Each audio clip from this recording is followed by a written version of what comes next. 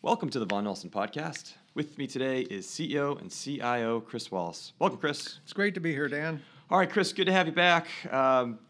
Start on a bit of positive note here. So, we saw that some economic data really continues to surprise to the upside. We saw ISM manufacturing new orders. They showed expansion in the most recent release. So the question here to start off today, are you still expecting some economic weakness as we head into the second quarter? Yeah, I still think we're going to see the economic slowdown. We'll see real growth running sub 1% in Q2, and we're going to see inflation remain sticky at the 3% level, so we'll still have nominal GDP of kind of 3 to 4%.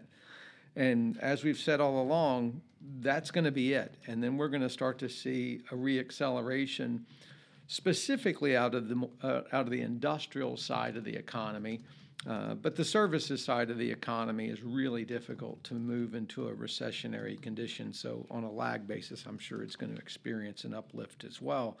And, I think when we get into Q3, Q4, we could see 7% nominal GDP growth, which is kind of 3% real and kind of 3 to 4% inflation. And that's assuming they don't cut rates. If they cut rates, we could be running even hotter than that as we exit the year. And talking about rates and inflation, so we saw most recent CPI that showed higher inflation than anyone had expected. And you've mentioned a couple times in this prior podcast that inflation we thought would begin to firm up, and then that would probably be followed by a potential rise as we exit the fourth quarter. Do you think there's sufficient justification at this point for the markets to continue pricing in rate cuts? It's interesting. If you look at the inflation data and you look at the strength in the economy, certainly in the fourth quarter coming into January, and then what we think it's going to be in second and third quarter, there's really no need for dramatic rate cuts. It doesn't mean that the Fed doesn't want to cut rates. I think they do, and for very different reasons than the strength of the economy. But the market's cut rates. The market's already lowered the 3-year rate, the 5-year rate, the 10-year rate, the 30-year rate. So I think the Fed is going to look for justification to cut rates to, let's say, 4.5%. And by doing so, we'll have a much flatter curve. But look, we're well advanced in our sovereign debt crisis, right? So the Fed and the Treasury are working together. They really do need to lower the cost and maintain the liquidity for the U.S. Treasury. And I think that's more of the impetus for wanting an excuse for rate cuts.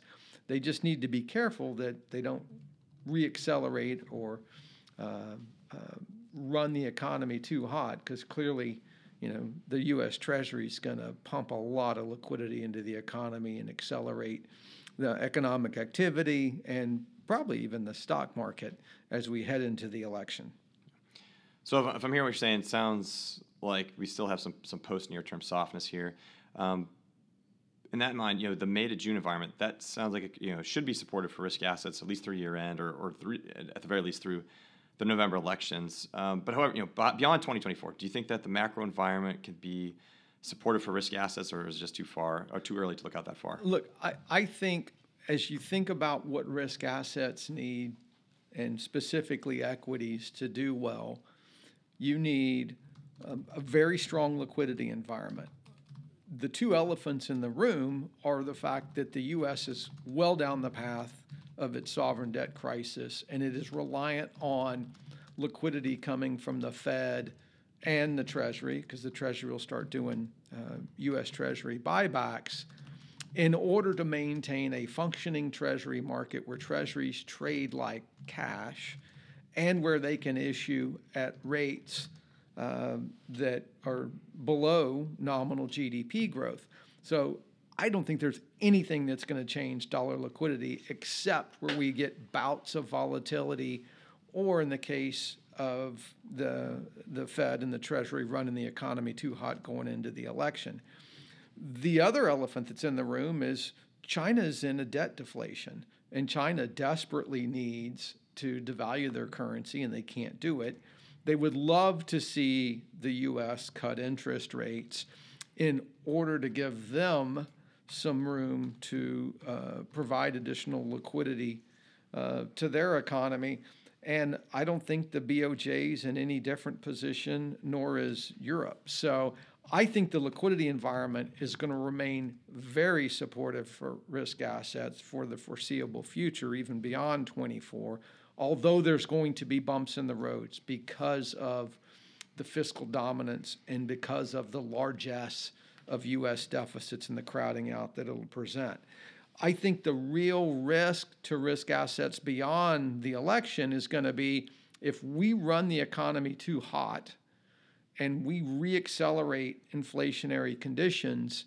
It is not out of the realm of possibilities. I'm not saying it's in the base case, but if we do that, we could see inflation start to run well north of 4%. We could see nominal GDP running, call it 8%, maybe getting to 9%, depending on how much fiscal spending and deficits we run through. And we are going to have a recovery on the industrial side. And that scenario, that may force the Fed to raise rates dramatically higher than we were before. You may see a 250 basis point increase in rates. And that will create a real issue for risk assets writ large. So they're definitely trying to thread the needle.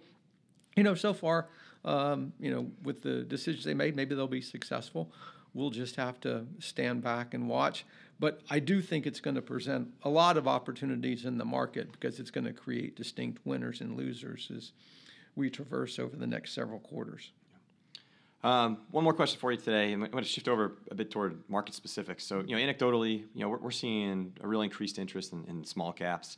Do you think this is a situation where the valuation gap is between large caps and small caps? It's become so significant that it's forcing investors to look outside large. And maybe I'll just caveat that with saying, I wrote that question on Monday morning, and all of a sudden small caps were down 4.5% on Tuesday. Yeah. So look, there's no question people are overexposed to large cap tech, and that can make individuals want to diversify away.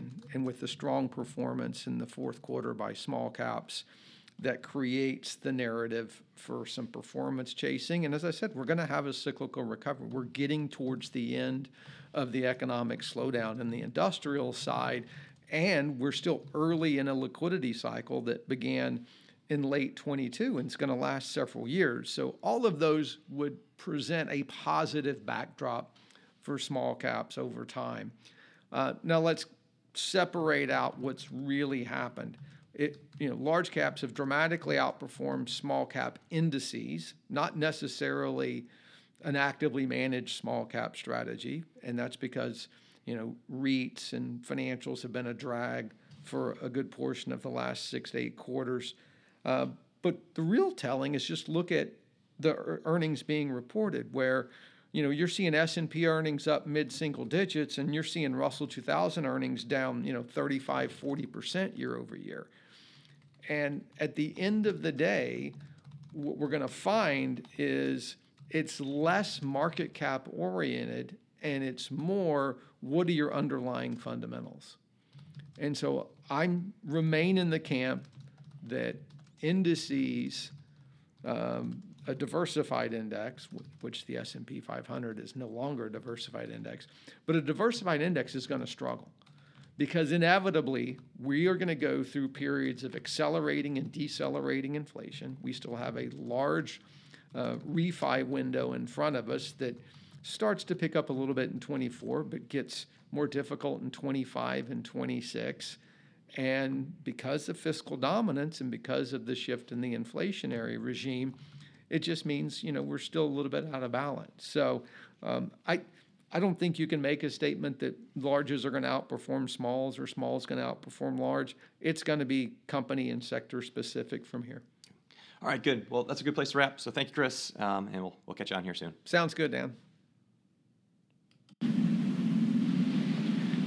The views, information, and/or opinions expressed during this podcast are solely those of the individuals involved and do not necessarily represent those of Vaughan Nelson and its employees. Vaughan Nelson does not verify and assumes no responsibility for the accuracy of any of the information contained in the podcast. The primary purpose of the information, opinions, and thoughts presented in this podcast is to educate and inform. This podcast, or any podcast in the series, does not constitute professional investment advice or services, and any reliance on the information provided is done at your own risk. Past performance is not an indication of future performance. By accessing this podcast, you acknowledge that the entire contents of this podcast are the property of Vaughan Nelson or used by Vaughan Nelson with permission and are protected under U.S. copyright and trademark laws. Securities discussed within this podcast may be held in the Vaughan Nelson strategies.